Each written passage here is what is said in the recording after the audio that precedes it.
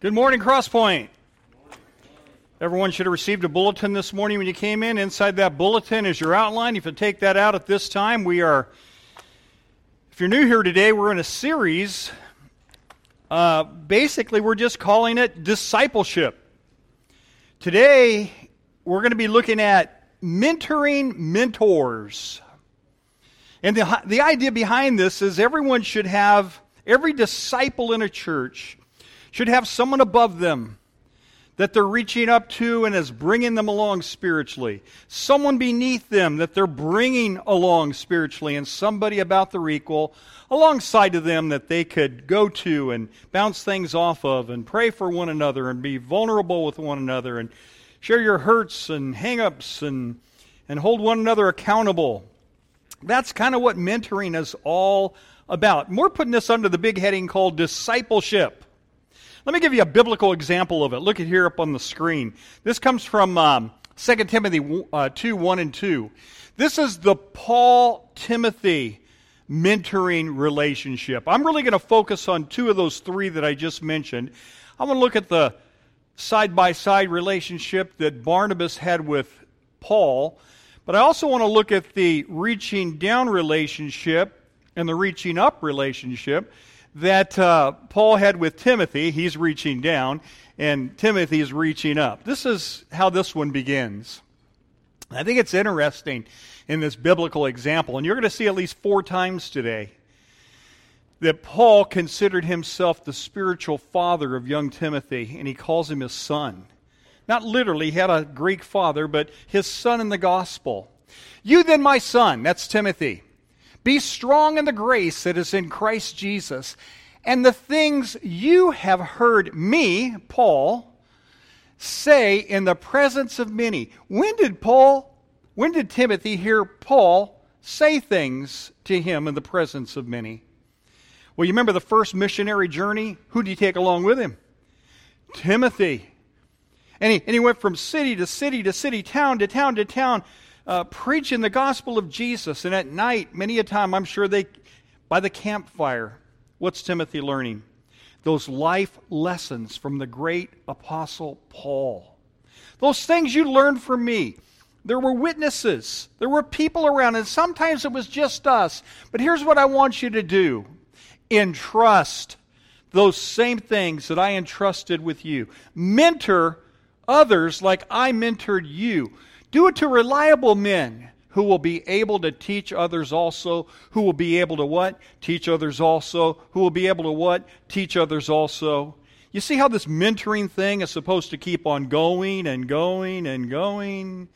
Like that Energizer battery to the bunny that just keeps going. And so being a mentor is really modeling and teaching other Christians the precepts of the Bible and the Christian life. It really is pretty simple. It's not real complicated, this discipleship thing, this mentoring thing. And so being a mentor is really modeling this. And I think the ultimate desire of every mentor is to be surpassed by the disciple that they're bringing along. How many of you are parents? Raise your hand if you're a parent. Didn't you want, or don't you want, if you're still children in the home, don't you want your children to outdo you? And you're not jealous of that? You want you want them to be. I want my son Corey to be a better father to his son Blake than I was to him. I want my son to be a better husband. I want him to be a better Christian. I want him to be a better student of the Bible. I want him to be a better Christ follower. And I'm sure he wants that for his young son, Blake. And we all want that. And that's the heart and that's the desire of a mentor. If I said the name Elijah, shake your hand if you know who I'm talking about. In the Old Testament. Great prophet of God. I see your hands are good. So we're on the same page here. He had a disciple that he mentored. His name was Elisha. And when it came time for Elijah to leave this world, and by the way, he never died. Elijah never died. He just went on a walk one day and God took him. And who followed him on that walk? Elisha. That's what a disciple does. That's what a mentor does. And so Elijah has poured into his life as much as he possibly could. And then just before leaving, he says, Elisha, is there anything else I can do for you? And Elisha says, I'd sure like to have a double portion of your spirit before you go. And Elijah says, well, that's really not mine to give. That's kind of up to God. But I tell you what, as I go up in this chariot of fire, if my mantle falls on you and you see that happen, know that God gave you a double portion. Well, he takes off up in the chariot of fire, and guess what? The mantle falls on Elisha, and he saw the whole thing. And don't you know Elijah was smiling all the way to heaven, knowing, yes, I've reproduced myself, and God's given my disciple a double portion of my spirit. Once a month, I meet with our ministry leaders. And I don't think a month goes by that I don't say, don't do ministry alone. Make sure you're investing in somebody. Who's going to take over when you leave? There needs to be that passing on of the torch. That mentoring relationship must be an ongoing process of every Christ follower. When the New England Patriots began the 2002 season, they were a group of mostly average players. And no one really expected much of the Patriots that year. And 4 games into their season, their all-pro quarterback, Drew Bledsoe, was injured. And he was out for most of the season. And their win-loss record at that point, when he got injured, was 1 win and 3 losses. Not very promising. When their young 23-year-old backup quarterback in his rookie year by the name of Tom Brady had to take over as quarterback. So things aren't looking good. Let me just tell you, the odds makers in Las Vegas at this point in the season had the odds at 10,000 to 1 of the New England Patriots winning the Super Bowl that year. Did you know that? But the Patriots, if you know anything about history and you know football, it's a matter of record that in 2002, they did win the Super Bowl that year. Now, there's a number of reasons why, and everyone has a thought on this. Some would say it was the coaching mastermind of Bill Belichick is the reason they won. Others would say, no, it was Tom Brady is the reason they won. Still others would say, no, it was teamwork. The team really came together. But I want to throw a fourth reason into the hat. It's probably all those things, but let's add Drew Bledsoe. Now, I know what you're thinking. You're saying, well, wait a second, Bruce. Didn't you just tell us that he was injured? Yeah, you're right. He was injured. But he didn't just sit on the sidelines. On the sidelines, he decided ahead of time that I am going to become the coach and mentor of Tom Brady. I want this young rookie to succeed. And so every time they were on the sidelines, Drew Bledsoe was there with him, mentoring him, coaching him, helping him along. And even later in the season, when Drew Bledsoe recovered from his injuries, the coaches came in and said, sorry, Drew, we're going to keep Brady on as the starting quarterback. And he didn't get all hacked off and bent out of shape over that. He didn't gripe. He didn't complain. You know what he decided in his mind to do was to keep on coaching and mentoring and making sure this young 23-year-old rookie didn't make the same mistakes that he had made years earlier during his rookie year. Isn't that a great mentor? Isn't that a great thing? And so I believe that this mentoring relationship that Bledsoe and Brady had together was really the primary reason for their success of winning the Super Bowl in 2002. John Maxwell, in his book, look up here on the screen. I don't know if you know who he is. He's a preacher, did a whole lot of writing on leadership. He gave me a book one day. He gave Keith Doolittle a book one day. He gave Forrest Doolittle a book one day because we went to one of his conferences here somewhere in Orange County. It was called The 21 Irrefutable Laws of Leadership. And the last chapter of that book, he writes this: a leader's lasting value is measured by succession. What's he talking about there? There needs to be an Elijah who pours into the life of an Elisha, right? There needs to be a Drew Bledsoe that pours into the life of a Tom Brady. Every Christ follower should be pouring into the life of somebody. I like that. Because who's going to succeed you?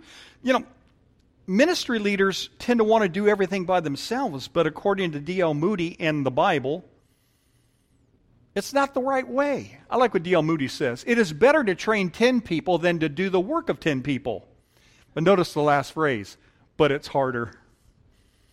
It truly is. It's just harder because it takes time and it takes trouble and it takes an investment into somebody else's life.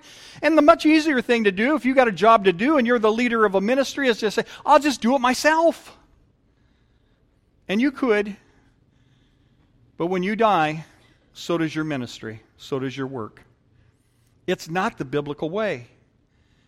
But it will continue and it will last and move forward if there's succession, if you help people along. There's got to be an Elijah that helps an Elisha. There's got to be an Eli who helps a Samuel. There's got to be a Jesus who brings a John the Apostle along. You remember in John's Gospel what he refers to himself as?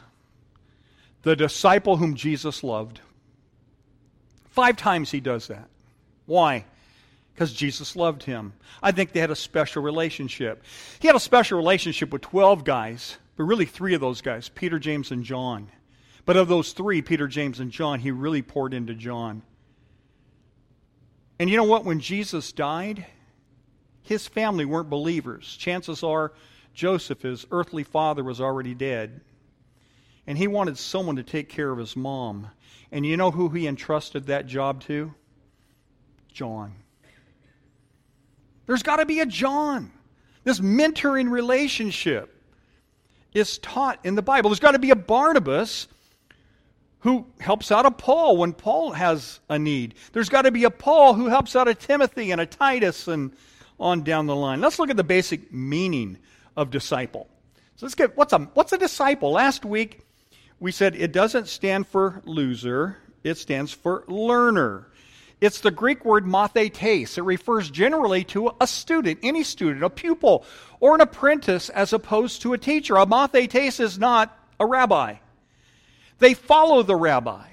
In the ancient world, it was most often associated with people who were devoted followers of a great religious leader or teacher of philosophy called a didaskalos.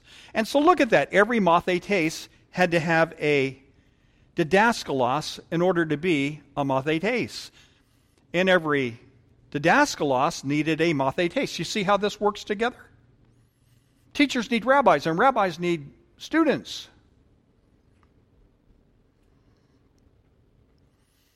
You say, well, Bruce, if mentoring is so important to the success in the sports world, the business world, and really every area of life, and it's supported by Scripture like you've just shown us, why do we rarely so see it in the church? Well, a number of reasons.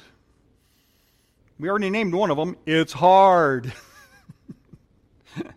Since January, we've been really talking about this in leadership, but we're not there yet. It's just hard. It's not taught, number 2. And not everyone grasps the concept. We are Americans, rugged individualism, stand on our own, do it ourselves, pull ourselves up by our own bootstraps. That's not the biblical pattern. That's not the biblical way. Let me tell you something about youth ministry. They did a study, according to this study that was done by the National Network of Youth Ministry, 9 out of every 10 young people who begin a relationship with Christ would say that the biggest factor in their decision was because of a one-on-one relationship with, watch this, not a fellow student, but with an adult. An adult reached down to them. 9 out of 10, 90% of the young people that come to Christ, an adult reached down stooped and took the time and the trouble to bring them along and bring them forward. In this church, we have a lot of young people. There's a lot of young people around here that have been brought to the Lord, or at least on their way to being brought to the Lord by a guy named Mike Moran. You ever heard of him? A middle school teacher who sees that not as a job but as a ministry. And he is bringing people to the Lord. That's the concept. That's the biblical pattern. Well, what is mentoring? I like this definition. You might like, this is easy to remember too. Mentoring is when someone who has been there, done that, takes someone who is getting there, doing that, under their wings. You like that? You say, hey, what's a mentor? I don't get this mentoring idea. Well, it's someone who's been there, done that. They're just a little step ahead. And they take someone who is getting there, doing that, under their wings, spending the time, spending the trouble to bring people along. So ministering and mentoring and discipling is not so much a matter of age as it is experience. I don't know for sure, but I get the feeling from Scripture that Paul and Barnabas were about the same age. Do you kind of sense that? I don't know that for sure, but I kind of sense that. Do you remember what Barnabas' nickname was in the Bible? He was an early believer in Jesus Christ. He was probably there on the day of Pentecost. We're hearing about the church growing by leaps and bounds. And this guy named Barnabas was always encouraging people and helping people. And so they said, we're not going to call you Barney anymore. We're going to call you Son of Encouragement. And that was his nickname. He was always encouraging people and helping people and lifting people up. That was his nature. And then there was this guy named Saul of Tarsus. Really a bad man. Thought he was a good guy. Thought he was serving God by wreaking havoc on the church of our Lord and torturing and killing Christians. That was his job. And on the road to Damascus to kill more, rest more, he has an encounter with Jesus. And Jesus knocks him off his high horse, literally. And he finds himself on the ground. And Jesus says, why are you persecuting me, Saul? Saul says, who are you, Lord? He doesn't know him as Christ yet, but he knows he's someone bigger than him. And he says, I am Jesus of Nazareth. And you can just imagine what Saul thought at that point. Whoa, did I make a mistake? And Jesus tells him to go into town. A guy named Ananias doesn't even want to baptize him. He says, you want me to baptize Saul of Tarsus? Are you kidding me? Come on, Ananias, I need someone to do it. And so Ananias finally agrees and does it. And then Paul goes off and spends 3 years with the Lord. Paul was an apostle born out of season. See, the 12 apostles are back in Jerusalem. Where's the 13th? He's with Jesus out in the wilderness, I think Arabia. How long did Jesus spend with the 12? About 3 years, 3.5 maybe. How long did he spend with Saul of Tarsus, whose name later became Paul, the apostle? About 3.5 years. Paul says, I was born out of season, but I'm no less an apostle like anybody else. And so finally, he's ready to get going in his ministry. He's met with Jesus. He's prayed up. He's a disciple. And he decides to go to Jerusalem and meet with the other disciples and meet the 12 apostles for the very first time. And he has an encounter with Barnabas. And Barnabas says, Paul, I know you're Paul. You're not Saul, but they don't know that yet. Let me help you out. You need some mentoring. I like that. I like the fact that this son of encouragement, that Barney said, I better step up and slow you down a little bit because there's a few things you need to learn about the church in Jerusalem. They're not going to accept you. You know, in reality, it's often the people who have made the most mistakes that have the most to offer in a mentoring relationship. Think about this. I'm sure you've never murdered anyone, but if you have, you're in good company because the Apostle Paul, his job was killing Christians. And if he could become a mentor, I suppose just about anybody can, right? That was his job, and yet he's brought along by a fellow disciple. You know, if every member of God's church would seek to be a Barnabas, son of encouragement, pursue a Paul, and then that Paul trained Timothy, the kingdom of God would have an evangelism explosion. Let's read about this now. It's found in Acts chapter 9. Our first story is the Barnabas one. When he came, he is Paul, came to Jerusalem, he tried to join the disciples. They'd be like, hey, I'm going to go to that Cross Point church over there. I wonder if I'll be welcome there. I'm going to go join the disciples over there at Cross Point Christian Church of Jerusalem. But they were all afraid of him, not believing that he really was a disciple. This is a trick. He's coming in. He's a wolf in sheep's clothing. Do you understand this? Because you probably had family members that have either been tortured, imprisoned, or killed by this man. Would he be welcome at your church? Well, they were afraid, and he wasn't. Paul needs some mentoring, how to handle this situation. But Barnabas, there he is, good old Barney, good old son of encouragement, took him and brought him to the apostles. He told them how Saul, what's his name here in this verse? Saul, but what do we know him as? Paul. They know him as Saul. They don't know him as Paul yet. We know him as the transformed one called Paul. They still think he's Saul of Tarsus. On his journey had seen the Lord and that the Lord had spoken to him, and how in Damascus he had preached fearlessly in the name of Jesus. He really is a Christ follower, folks. And that's what Barney says to the church and to the leaders of the church. And then Paul is accepted. He needed a mentor to help him bridge that gap. Let's take a look at this now. Paul reaches down in Acts chapter 16. He's talking about Timothy again. He came to Derbe, that's Paul. And then to Lystra, he's on a missionary journey, where a disciple named who? Timothy. Timothy's probably a teenager at this point. That's where Tim lived, whose mother was a Jewish, and so was his grandmother, Lois and Eunice. Brought this boy up to know the Lord because Dad wasn't going to do it. And they were believers, but his father was a Greek. Now, why is that in there? And I bolded Greek.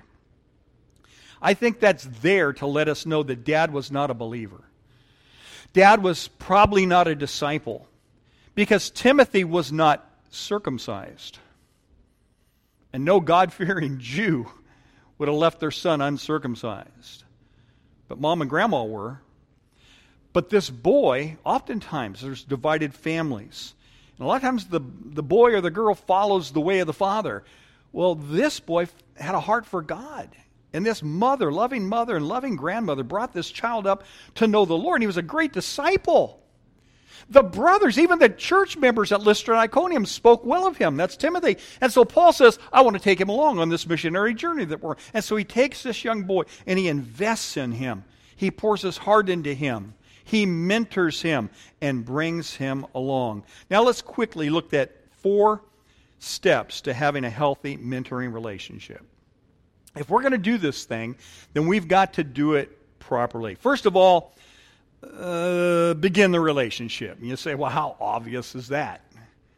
Yeah, of course. Well, duh. Good point number 1. Let's move on to number 2. No, this is probably the hardest thing of all to do.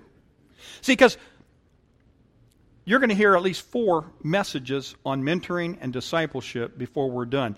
I'm going to the Spanish church for the next 2 Sundays, and Mike's going to come over here for the next 2 Sundays. And they're going to hear everything I've told you, and you're going to hear everything Mike's told them. So it's going to show we're in unity, the English and Spanish church, on this thing called discipleship and mentoring. But number 2, you're going to be hearing these same principles from a different voice, and I think that's a good thing. And they're going to be hearing it from a different voice. And I think that's a good thing. But we're on the same page. But when it's all said and done, unless you put feet to these messages from the Word of God, then it's done nobody any good, has it? It's like, oh yeah, I believe it. It's in the Bible. Next series. See, that just won't work. We can't just be hearers of the Word. We've got to be doers of the Word and make these principles happen. Otherwise, we will not have the results that early church has done. Now, another reason it's not just hard is people who are less experienced in the faith, I have found, are often intimidated and embarrassed to go to someone more experienced in the faith and ask them for help. There may be a pride issue in you that God wants to deal with. And you say, well, I've gone this far in my Christian journey alone. I've not had a mentor before, so I don't see any reason why I need one now. Don't let pride creep in. And then number two, people who are more experienced in the faith are often intimidated by the huge responsibility of being a mentor and reaching down and helping somebody up and bring them along. Because most people, even preachers, say, I'm not sure that I'm good enough, and I'm not sure that I know enough to really be a mentor to this person. Can you say Gadarene demoniac? You know what I'm talking about there? Remember when Jesus calmed the storm and they ended up at a graveyard and there was a man named Legion there because he had a legion worth of demons in him. He was demon-possessed man living among the graves. And the townspeople would bind him and chain him up, but because of the demonic power and spirits that were within him, they couldn't keep him bound. He would break the chains. And he would roam the hillside, naked and just terrorizing people, and they didn't know what to do about it. And finally Jesus comes and has an encounter with this man and casts out the demons. And they go into like 2,000 swine, and the swine don't even want them, and they jump off a cliff and commit suicide. And you've heard that before. Come on, it's not the first time I've used that. And the people from the town come out, and they say, Jesus, what a wonderful thing you've done. This man called Legion is clothed and in his right mind once again. Praise God. Is that what they said? No. They said, Jesus, would you mind leaving? If you stick around here too long, we're going to lose all of our swine. And they were more interested in their swine than they were in the salvation of this man. And as Jesus starts to depart, the man wants to go with him. And says, Jesus, can I go with you? I want to be one of your disciples. And you remember what Jesus said? No. You can be one of my disciples. But do it here. Go back to your family.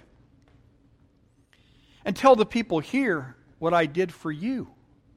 And I'll go over there and I'll tell the people where you're not what I did for you. So you do it where you are, I'll do it where I am. And you know what happened when Jesus came back to that region? Was he asked to leave the next time? No. Thousands came out and flocked to him. Why? I believe it's because of this man right here, don't you? That's all it takes is one person becoming a disciple and reaching out to others along the way. Number two, spend time together. And by spending time together, I don't mean, hey, let's meet for coffee and get some coffee and then you stare out the window and talk about the weather. That is not the purpose of getting together. When you get together with your disciples, have an agenda. Talk about your prayer life. How's it going in your family life? How's it going in your daily devotionals? Hold one another accountable. Get down to the real brass. Where are you struggling? Where do you need prayer? I met with a young couple this morning. I said, hey, can you go to lunch with us today? We haven't connected in a few weeks. And they said, yeah, I'd sure like to do that. And I said, well, be thinking about how we can pray for you and where some of your struggles are and what we can do to help you grow and come along. And so we're going to do that right after this service this morning. And you should be investing in somebody doing that same kind of a thing. It's not just staring out the window and hanging out and doing the easy stuff like talking about the weather. It's getting down to brass tacks. In Philippians chapter 2 and verse 19, we read these words. This again is about this Paul-Timothy relationship. I hope in the Lord that Jesus, in the Lord Jesus, to send Timothy to you soon, that is to the church at Philippi. Why Timothy? Because I want Timothy to cheer you up. Well, when I receive the news, I may be cheered up. But so will you. I have no one else like him. Ooh, what did he think of Timothy? To say, hey, I've got no one else like Ricky. I got no one else like Scott. I got no one else like you. He says that about someone he's mentoring. I've got no one else like Timothy. He'll take a genuine interest in your welfare. For everyone looks to his own interest, not those of the interest of Jesus Christ. He says, but here's what I know about Timothy. He's the genuine, real deal. When he comes to you, he will be concerned for you, not just concerned about himself. But you know that Timothy has proved himself because as a son, there's that word, with his father, that would be Paul, he has served with me in the work of the gospel. I hope, therefore, to send him as soon as I see how things go with me. Whoa! He tells us a whole lot about Timothy there. He tells us about Timothy's talents, his fearlessness, but also maybe some of his fears, maybe some of his struggles. Paul knew all that. And I'm sure it's safe to assume that Timothy knew a whole lot about Paul as well. And it's going to have to take honesty and vulnerability on both sides for this mentoring thing to work. And then number 3, let's quickly go, deeply love and respect one another. And that kind of follows the first two. If you begin a relationship and you spend time together, you won't be together too long before you're really deeply loving and respecting one another. Paul deeply loved Timothy. And just like a real father who cared for his son, encouraged his son, I'm sure there was some real tough love there. Because if you read between the lines in the Timothy epistles, I challenge you to go back and read 1st and 2nd Timothy again. I kind of get the feeling that Timothy didn't really like where he was, where Paul had left him to take over the church. I think he wanted an easier job. And he wanted to go to a different church. You know, oftentimes churches want the preacher to leave. Well, here's a preacher that wants to leave the church. Not leave God, but go to some place that's easier. And does Paul let him off the hook? No. Paul encourages him, gives him some counsel, gives him some advice. Don't let anyone look down upon you, Timothy, because you're young, but be thou an example to them that believe in word and in faith and in encouragement. You know, he's telling him stuff like this. And then after, filling him, with encouragement and love, he says, stay put and take a little wine for your stomach's sake. I don't understand what all that's about, but it must have been a tough church. And Timothy loved and respected Paul so much that when they started that missionary journey, Timothy allowed Paul to circumcise him. Not for salvation's sake, but so it would be easy for Timothy to enter synagogues and in Jewish territory and the temple and all that stuff in the work of the gospel. That's respect. Paul had been there. He had done all that. And now Timothy is following suit. Number 4, be focused on Christ. Be focused on Christ. And again, I want to reemphasize Philippians 2:22. Listen to this language. But you know that Timothy has proved himself. Here's a guy that stuck it out. Here's a guy that listened to Paul. Here's a guy that wanted to quit, but he didn't quit. He took the advice of the wise counsel and spiritual counsel of his mentor. He's proved himself because as a son with his father, he has served with me in the work of the gospel. Timothy realized that this was not about Timothy. It was not about Paul. Much bigger than that. It was about what, folks? The gospel. And that's why we're doing this. And so look at this next slide. The mentor relationship that Paul and Timothy had was not about the greatness and experience of Paul. And Paul had greatness and he had experience. Nor was it about the talent and potential of Timothy. And Timothy had both. It was about the two of them working together for who? God. That's what a Christ follower does. It's all about God. It's not about us. When we worship this morning, what a wonderful, the song selection, the band, the playing, the singing. I don't know about you, but there was an audience of one. G-O-D. It's all about God. You know, we sometimes come to the worship and say, oh, you know, man, I just wasn't inspired today. The music. Hey, man, that's on you. It's about God. We got to start preparing for worship before we get to worship, right? A true disciple does. You get prayed up and you get ready to go. I told my wife, I said, have we sung this song before as we were singing? She goes, oh, yeah, a number of times. And I got to thinking back, and I go, yeah, I kind of remember this, and started singing with it. But the number of times that we sang it before, you know, I'm sure my mind was elsewhere and doing other things. That's on me. You know, we need to focus on God. And mentors have to be real and vulnerable and say, hey, here's my weakness. Here's where I'm weak. Here's where you're strong. And here's where you can help me and hold me accountable. And here's where I can help you and hold you accountable.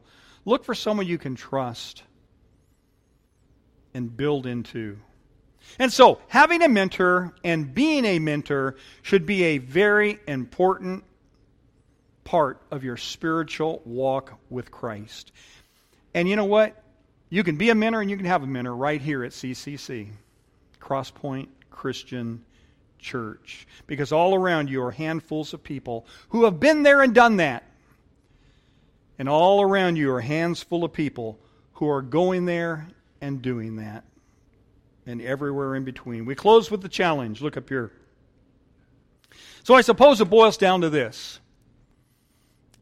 God's talking to you right now. So some of you are hearing this and saying, not me.